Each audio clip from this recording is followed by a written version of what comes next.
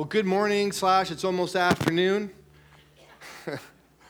I'm Pastor Andrew. I'm one of the pastors here, and it's my privilege to welcome you once again. Today we're going to have some fun.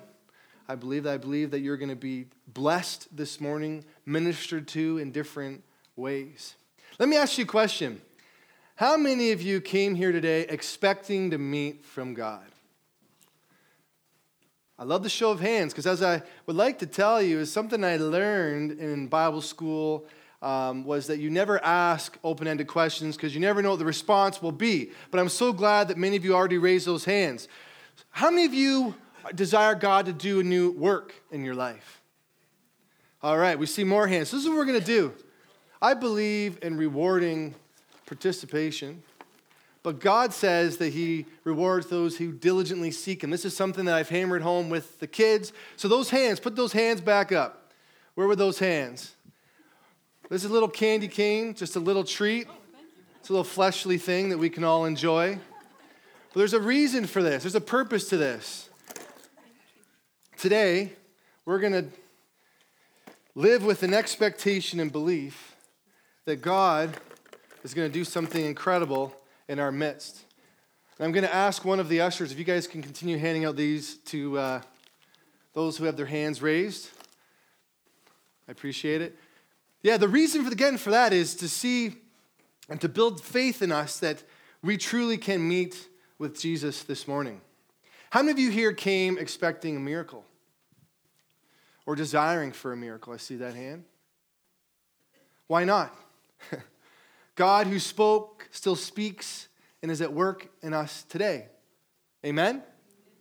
And today we're going to look at the gift of faith. I believe that you would agree that Jesus calls us to be a people of faith. But what kind of faith? The fact that we already believe in Jesus, that we have our salvation because of that belief, that's ensured. But I want to talk to you guys about a spiritual gift of faith. The belief, the boldness, the expectation that God can do incredible things in our life. Even things that we dare not expect, but also the things that we never even imagined. We're going to look at a story about a Roman centurion who I believe will show us that when we live with an expectant yet reverent type of faith, we will see God do what He promised to do, that we will see Him do amazing things in our life. And so in this moment, I want to pause and just honor God in this moment. Holy Spirit, we ask that you would minister this morning. Even though I've prepared, I ask that your words that you would have to be seeded into our lives would take root. Have your way in this meeting. Have your way in our lives, in our minds, in our hearts. We desire your perfect, pleasing will this morning. In Jesus' name, amen. How many love the Christmas season? I'm with you. That's also part of why I have a candy cane here today. They're tasty, they're yummy, but it signifies a joyous time. For some, it's about giving gifts. Who likes receiving gifts? Some of you received a candy cane already. Now be mindful, if someone dozes off, I might hit you with one. That was from Richie. That was Richie's idea. I gotta give him the credit. We love receiving gifts, right? Many times we anticipate, we expect what we're gonna unbox on Christmas Day. Sometimes you come to the tree, you open the box, and it's not exactly what you were hoping for, but you love the gift giver anyway. And for some, Christmas is about spending time together. Enjoying those moments. Maybe it's over a deliciously cooked meal. Maybe it's watching one of those Christmas movies. I think Die Hard's the one that's usually on television. It's true. It's always on for some reason. We have all these different reasons of why we gather. It's a joyous time. It's meant to be a time also of goodwill, of sharing, as I mentioned. But it can also be a time of great need. But how many here today would say it's in the time of great need that we can see great things from God? I'm going to encourage the showing of hands. I'm telling you, I have a charismatic Pentecostal background. I love participation because it helps give me feedback of where we're tracking, where we're headed. It's not to glorify me. It's just so I know that you're being ministered to, and we want to lean into that. Anyway, so today we're going to believe for some miracles to take place in this house. We believe that God is going to touch your life. You came here today expecting God to share a word that would change your life. We're going to believe for that today. The scripture says that faith comes by hearing, and hearing the good news of Jesus. As we turn to Luke chapter 7, we're going to see how that centurion took this good news about Christ and allowed it to transform and impact his life and the life of those in his household. So if you would turn with me, if you have your Bibles, we should have it on the screen, to Luke chapter 7, verse 1. When Jesus had finished saying all this to the people, he returned to Capernaum. At the time, the highly valued slave of a Roman officer was sick and near death. When the officer heard about Jesus, he sent some respected Jewish elders to ask him to come and heal his slave. So they earnestly begged Jesus to help the man. If anyone deserves your help, he does, they said.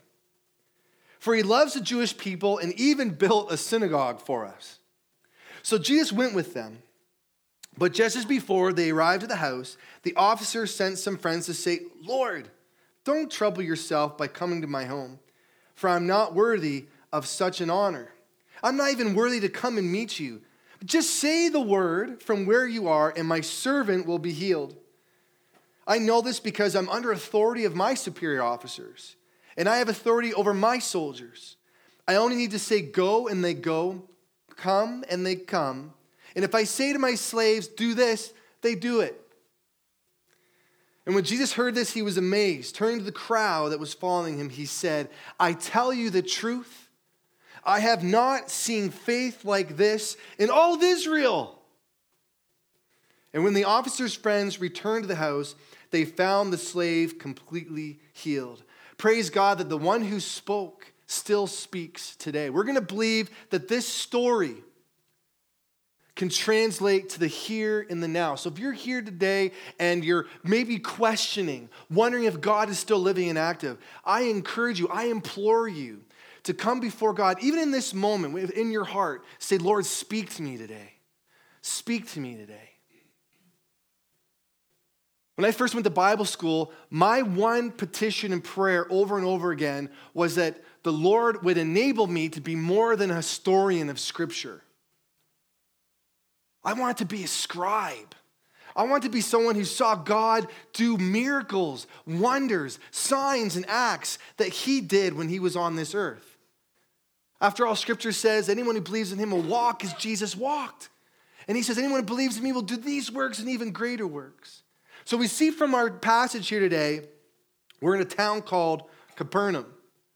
So we're being transported there right now. And this kind of place had a population of about 1,500. They're on the northern shore of Galilee. A little bit insignificant in that regard, but yet it was a hub of activity for Christ. He made this kind of his business center of ministry.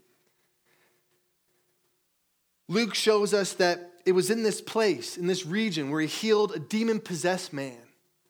When he healed this demon-possessed man, the people were astonished. They were amazed at what had happened. This guy cured this man who's been oppressed by this demon for so long.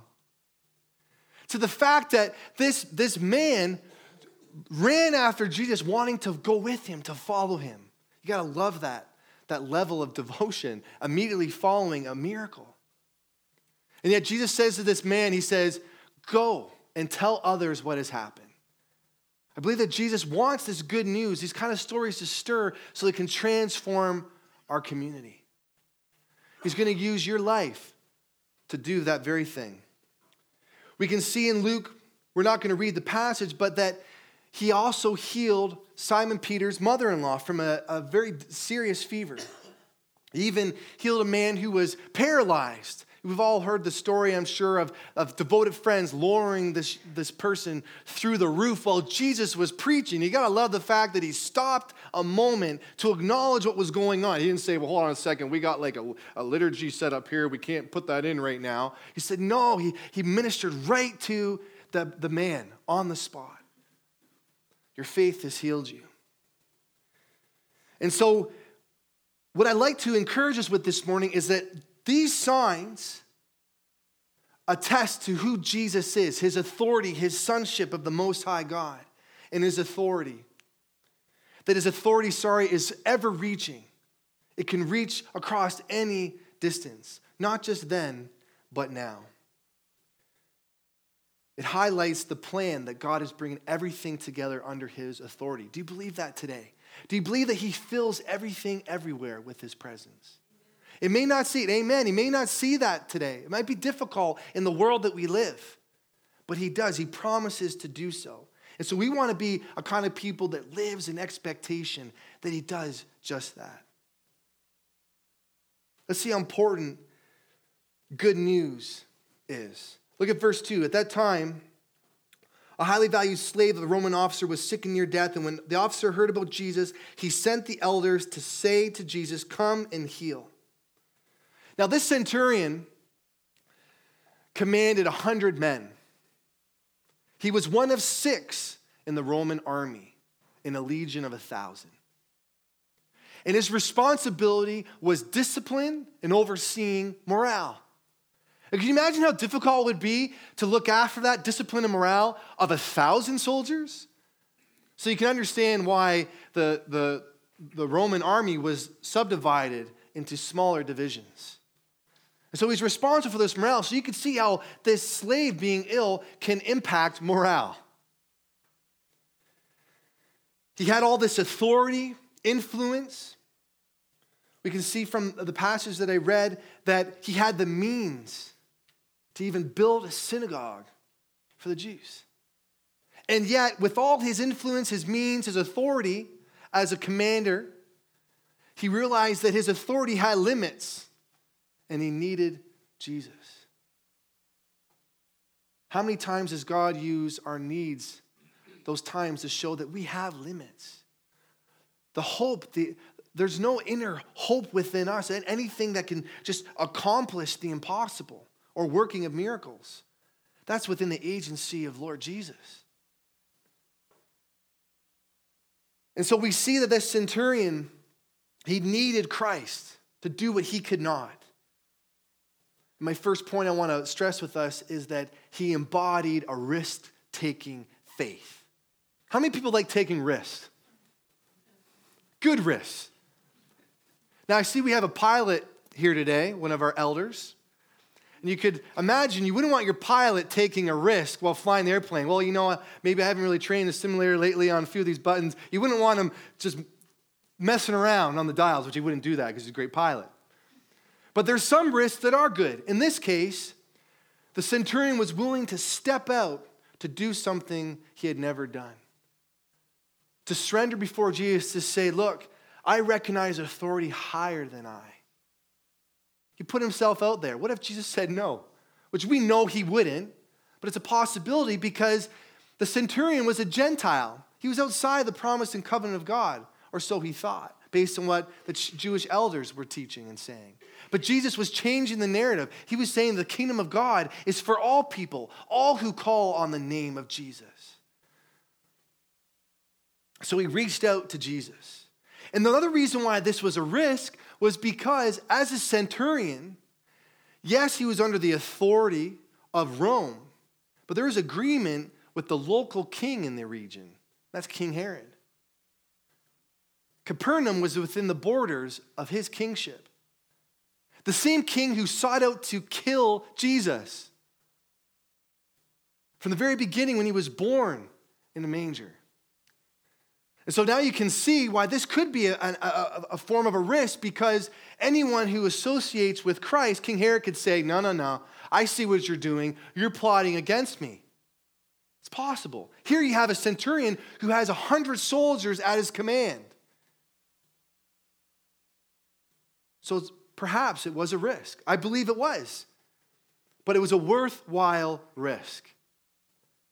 I'm sure if I polled the audience and asked you, have you ever taken a risk that yielded incredible results? I'm sure you would say that's happened in your life. One of those risks for myself was when I was at a church in Brantford, about 2016. I was on this ministry tour. And while in this assembly, I got this massive pain in my side, very distinct, however. And a part of this meetings, we had no agenda coming into these church events, these gatherings, but just desiring for God to move and believing that he would. And we found that yielding to him, surrendering ourselves to do as he saw fit, that we would see incredible things, and we did. And so something that started to happen in my life was I started experiencing, as I mentioned, some sort of pains in my body, and I started to realize that, wow, this could be a gift of healing, along with the gift of faith.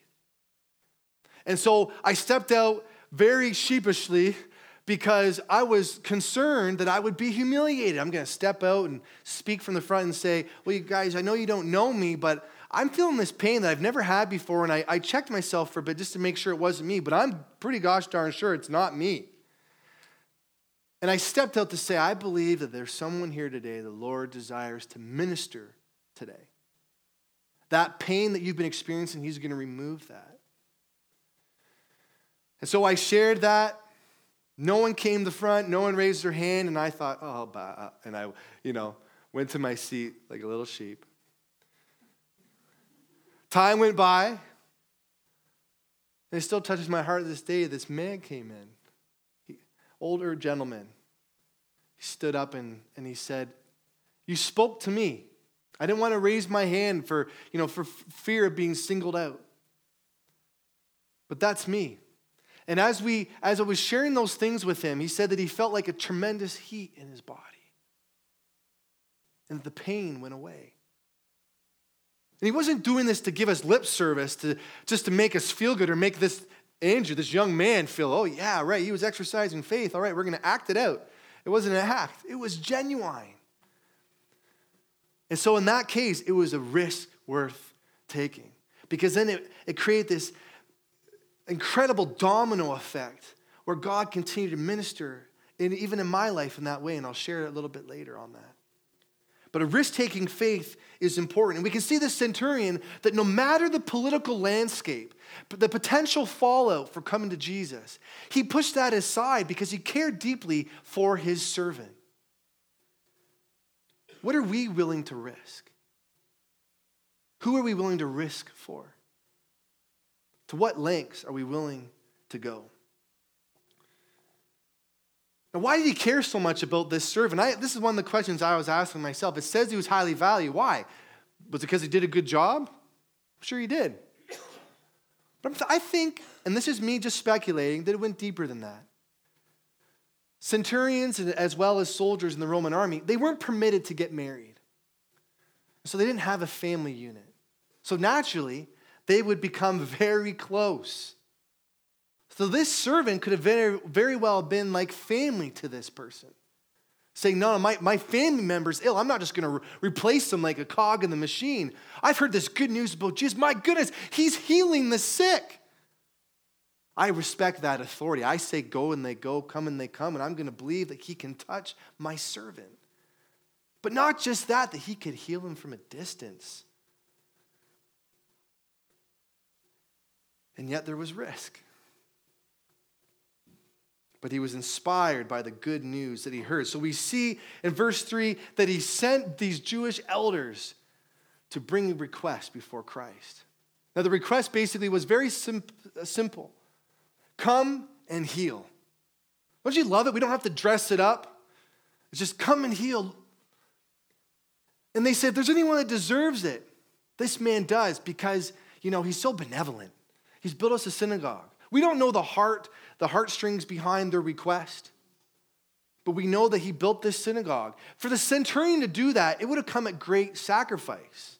Even though he made a good living wage, much higher wage than the average soldier, it still would have cost something. Can you imagine if we needed a new building, which I believe we do, and one of you get impressed upon your heart, you know what, I'm in a really good situation. Maybe you won the lottery, I don't know. But then you say, I'm going to build that church. That'd be very benevolent. God bless you. If you're feeling that today, that would be, you never know. But in this case, it would cost him something, but yet he did that very thing. But the Jewish elders were focusing on saying that he deserved it, as if he merited Jesus to come and do this. And so Jesus went. Now, why would he go? Because what we were looking at earlier is that he came to seek and save the lost, that the Gentiles were also included, to be included in the family of God. Jesus was breaking away that barrier of hostility through his message. And that's why Jesus went. But while he's on his way, Jesus sends another delegation, this time friends. How many people believe that friends can share our message much better than appointed officials? Maybe you've experienced that in your life. I sure know I have. Friends definitely represent you far better. And so they come to Jesus and they share this message, this change of heart, if you will. The message was this: Lord, don't trouble yourself by coming to my home, for I'm not worthy of such an honor. I'm not even worthy to come and meet you. Just say the word from where you are, and my servant will be healed. Again, his message is blunt and honest, but this time it came with a tone of reverence. In recognizing his authority, I believe that's what made him feel unworthy. Like, wow, you're the King of Kings. Perhaps he started looking inward and was saying, I'm a Gentile. Lord, don't make yourself unclean by coming to my place, because he would have had foods that would have made a Jew ritually unclean. But Jesus said it's not the things that we partake, the things that we surround ourselves that make us unclean, but it's that what comes out of our heart. This is something that Jesus spoke, part of the good news that would have reached the centurion before this event happened. But perhaps, maybe the centurion was feeling unworthy because of his career choice. After all, he's the commander of an army that unfortunately takes life from time to time. Maybe. There's some speculation there. Whatever it was, whatever his reason, what I like to focus on is that his humility paired with expectant faith was a vehicle for an incredible miracle to happen. It was a fertile soil in which this could take place and blossom. So point number 2, humility does not undermine faith. Humility does not undermine faith. I love a quote that Charles Spurgeon once said, that humility does not destroy faith, and neither does faith destroy humility.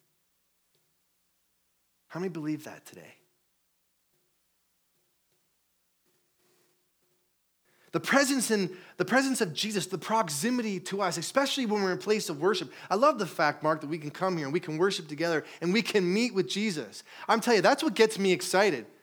In the past, people have questioned, like, oh, you're just kind of grandiose. It looks like a show. I tell you right now, it's not a show. It's that the Lord Jesus has transformed my life. He's reached down the depths of my soul. And even in the midst of my unworthiness, shown me that I've been made righteous because of my union with him. And I can't help but praise him. I can't help but get excited because I've seen the things that he's done in my life, in the life of family and friends. Such event is when my dad had this really bad accident with his back. He was helping this friend one day move a shed. Has anyone moved a shed before? Or something really heavy? Well, you would think, well, we're going to need to get some heavy machinery.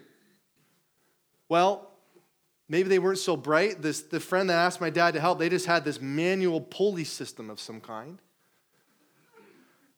Right away, when I first heard the story, I thought, oh boy, I'm thinking just like a rope on like a little hook. And anyway, and as they're doing this, sure enough, the shed shifts and we all react, don't we?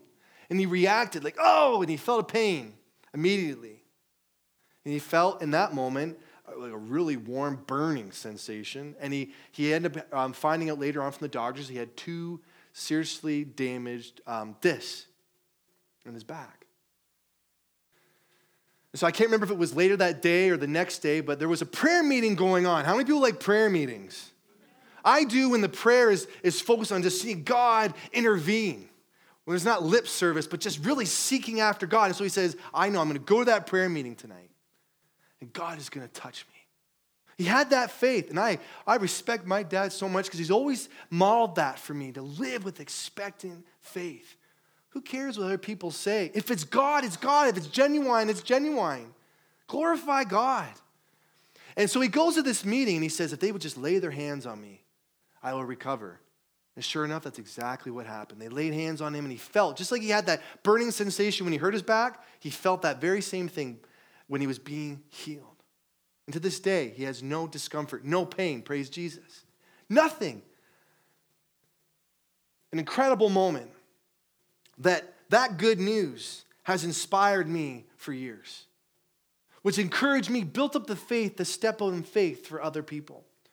There was one time when I was at a place called Long Lac. Anyone been to Long Lac? You have? Wow, Al has been to Long Lac. It's like way up north. Okay, on the way to Winnipeg. It's up there. Everything's on the way to Winnipeg. It's up there. And so we're in this location. We had this group of men as part of this ministry tour I was on. And this gentleman came in and he said, I had this really bad back problem. He had this significant, I want to say disalignment kind of thing. I'm not a doctor. We have a doctor in the house, but I don't remember what the specifics were. But the point was he came there believing that God could change that situation. And even if he didn't, he would believe the giver of the gift still had his best intentions at heart, that he would still love Jesus anyway. That wouldn't change anything. But he had faith. Remember, the spiritual gift of faith is a believing, expecting that God can do incredible things because of his authority. And so this young man comes into the circle. And remember I shared that story from Brantford? This is after that. And Norm, my buddy, says, Andrew, you're going to pray for him. And I said, yes, I am. I have faith. I have faith. We laid hands on this young man. And make a long story short, his back came into perfect alignment. Praise God, I heard that. Praise God. It's okay to shout it out. It's okay to give him glory. Because that's exactly who deserves the glory, not me, but Jesus. And he worked that miracle. And there was more. There's a place called Kirkland Lake. Al, have you been to Kirkland Lake? Okay, it's a mining community. We're in this community, and there was a bunch of people in the house that really had deep needs. There was a man that had worked in the mines for a long time. He had what they call the black lung. Maybe if you've watched YouTube recently, you would have seen an article of these surgeons removing a 51 or 52-year-old male that had excessively darkened lungs. Wasn't a pretty picture. Really hard to breathe, unusable as an organ donation. Anyway, this man had been told by doctors he doesn't have much time to live. Unfortunately, it was a consequence of his employment. There's nothing he could do about it. But that day, he had this decision to make between 2 options. Either go to the hospital, because he was in significant discomfort. But he felt the Lord was telling him, I want you to go to this church on the corner. I didn't share this in the first service because I honestly didn't remember the story. He had never been to that church before. Never stepped foot in a church. But he felt led to go there. He goes in, he comes to the meeting, and we're talking about stories like this.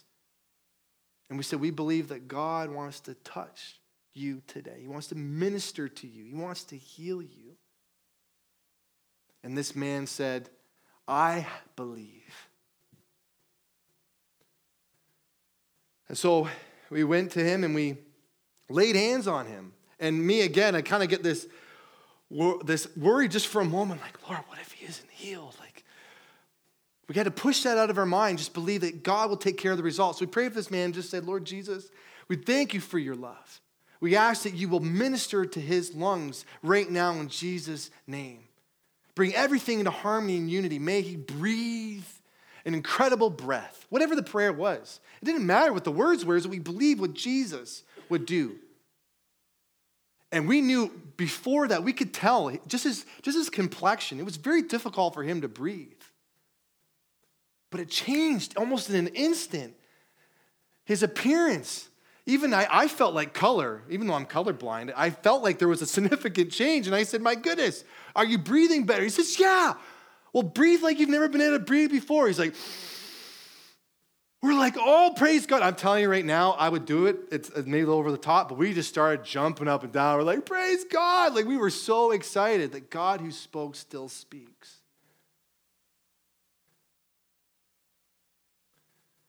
And that inspired faith in an individual next to him, a man who couldn't hear in one ear. And I remember the promise, Jesus. He said, the Spirit of the Lord is upon me to bring good news. It included recovery of sight for the blind, but also he opened deaf ears. And so we spoke a word of faith of that man and said, okay, you can't hear out of this ear yet? Okay. We're going to pray and believe that Jesus is going to heal that for you right now. Within his will, of course. We prayed for him.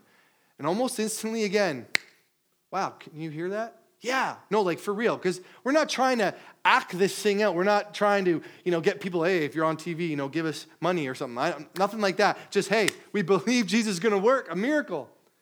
And so I whispered in his ear a little something. And he says, yeah. And tears flowing out his feet. Yeah, I can hear you. Praise God. That happened. These kind of things can happen. And so that's why I'm inspired. And I reminisce when I read this passage that the centurion believed, just say the word and my servant will be healed. He didn't have a command for Jesus, but just a humble request. Come to my house. But then he said, you don't even need to come. Just say the word. That's expectant faith. That's expectant faith. And look at verse 9. When Jesus heard this, he was amazed. Turning the crowd that was following him, he said, I tell you, I haven't seen faith like this in all of Israel. Seriously? In all of Israel? In the place in Capernaum? This hub of activity where you've seen all these miracles, people? There's been no one like that until now? Now, I know we can harp on people as we read this text, but as we look inward, could we say that we're a people of like-minded faith? When we see someone who gets a terminal prognosis, do we just say like, oh, I'm sorry to hear that, man, and we go off, we say, they don't have long. Or is our first reaction, wow, like that's tough news. But do we then immediately progress to say, let's pray. Let's trust God. Let's believe. And overall, we're at the mercy of the gift giver. There's reasons and purposes that I don't understand why he heals one and not the other. But that doesn't change or take away from the fact that to him is all authority and power. The same one who saved us is going to come back one day, and we're believing that same faith that we'll be caught up together with him. That doesn't change that. But we're believing here in the now that heaven can come to earth. That's why when we pray, right? Our Father in heaven, hallowed be thy name. Your kingdom come. Your will be done on earth as it is in heaven. Do we believe that today? I want to be that kind of person that believes that. That right now, if Eric raised his hand and said, I have a need, well, Jesus can meet that need. That's the kind of faith I want to live in. I want to encourage you guys, if you're there today, if you're in that place, step into it. It's a worthwhile risk. People may question you, your intentions. Don't get sidetracked by that. Don't step in the area of doubt, but just believe what God is speaking to you in your heart.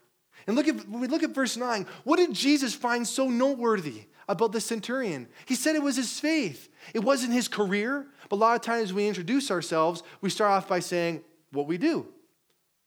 But it wasn't that. Well, it wasn't his means. It wasn't his resources that Jesus was impressed by. Like, wow, you command 100 men and a legion of 1,000. That's impressive. He said, no, it was his faith. Even though he was so generous to the Jewish people, maybe the Jewish elders thought, oh, for sure, because he built us a synagogue, Jesus is going to show him some serious favor. I mean, there's favor, then there's like real favor because he built this synagogue. As great as it was, all the good intentions that we do, even in this life, the good acts, the goodwill. That's pale into comparison to living by faith. And that's what I'm challenged with this morning. It's important during the Christmas season that we're entering into to act out in a way where we're considerate of our fellow man, and we're doing things for others and involved in justice and all those things. But Jesus desires for us to be a people of faith too. So it's an incredible thing that comes together. Because imagine, when you step out in faith, imagine the things, the words that you can speak. And so as we leave here today, just a few applications. To remember that this gift is not our own. This gift of faith isn't our own. It comes solely from Jesus. We're told in 1 Corinthians 12 that to each of us, a manifestation of the Holy Spirit is given to us to produce what? To produce what is beneficial. What's beneficial? To build each other up. To build each other up. But it's not about what we put on our tool belt. Hey, look at me. I got the gift of faith. I got the gift of healing. It's not about that. And that's something that God was showing me even on this tour. It's easy sometimes to get puffed up. Be like, wow, we just saw this miracle. Wow, look at us. And then he has this ability just to humble you again to say, just remember in whom all authority and power flows. I can't remember if it's in Psalms or a proverb. That doesn't matter. The point is it says that the foundation of God's throne is justice and righteousness, and faithfulness flows out from him. He's faithful to do what he promised. Guys, today, church, let's believe that he's going to fulfill what he's promised. Those words he's spoken to us, the words that he spoke in that synagogue about freedom for the captive, freedom for the oppressed, freedom for those who are blind, and you can imagine the whole list. A lot of times when we're in our need, we reach out to different things. I encourage you today, don't reach out to those things first. I used to say, as many preachers would, we like to go to Oprah, don't we? We like to turn on the TV and go see what even Dr. Phil wants to say about the subject. Well, let's knock on heaven's door, who says that he hears from heaven. Let's ask him what Jesus thinks about the subject. After all, we've been united with Christ, seated with him in heavenly place.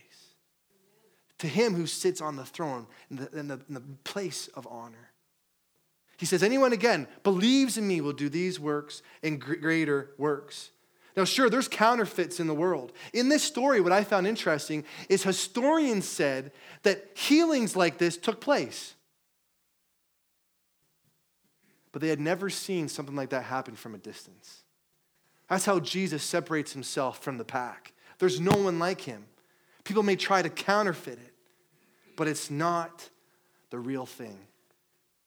That's because the devil, the enemy of our souls, wants to deceive us, right? He's the master of lies. He says he's even masquerades himself as an angel of light. But don't be fooled by the counterfeit, but seek the genuine. Because I'm telling you right now from experience, when you seek the genuine, there is nothing like it. Nothing like it. And I'm so thankful that Jesus fulfilled the promise. So the prayer that I rendered to him was that, Lord, I don't want to be an historian. I want to be a scribe. And I'm so thankful that I've seen so much, and there's still so much to see. So as the worship team comes, I want to encourage us to embrace a reverent, expectant faith. Don't shrink back. Even when times are tough, or even prognoses seem so insurmountable, let's go before the King. Let's trust him that he's the way maker. He's the gift giver. To him, all things are possible. Surely if he can save depraved people, he can do anything. The one who created the heavens and the earth with his outstretched hand and mighty arm, he can do the same thing for us. And so as the worship team plays, we're going to believe in faith that the Lord is going to minister to you right now, in this moment. Experiencing goes far beyond an intellectual exercise. It's important to study, to review Scripture. But now that we know who God is, his identity, we can now trust and believe he's going to move as he promised. So without trying to make anyone feel uncomfortable or putting you on the spot, I'm going to encourage you, if you have a need today, we're going to pray that those needs are met. I see that hand. So we're going to do one of two things. As we do this little exercise, I know it might be a little different, is I ask you to bow your heads, close your eyes. That's just for the respect of the person next to you. And if you have a need in your body, if you need a miracle, whatever that is, God knows. I'm not trying to dress this thing up. I want you to raise your hand. I see that hand. There's many hands.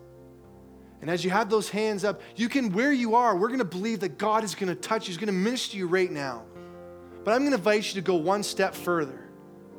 Completely up to you. If you believe that Jesus can do what he's promised, I want you to get up out of your seats. Come to the front. And we would love to pray with you. Prayer team members, of those of you who are here today, I want you to come forward. And we're going to believe with you that God is going to meet you right where you're at. That he can just say the word and your whole circumstance will be changed forever. To the glory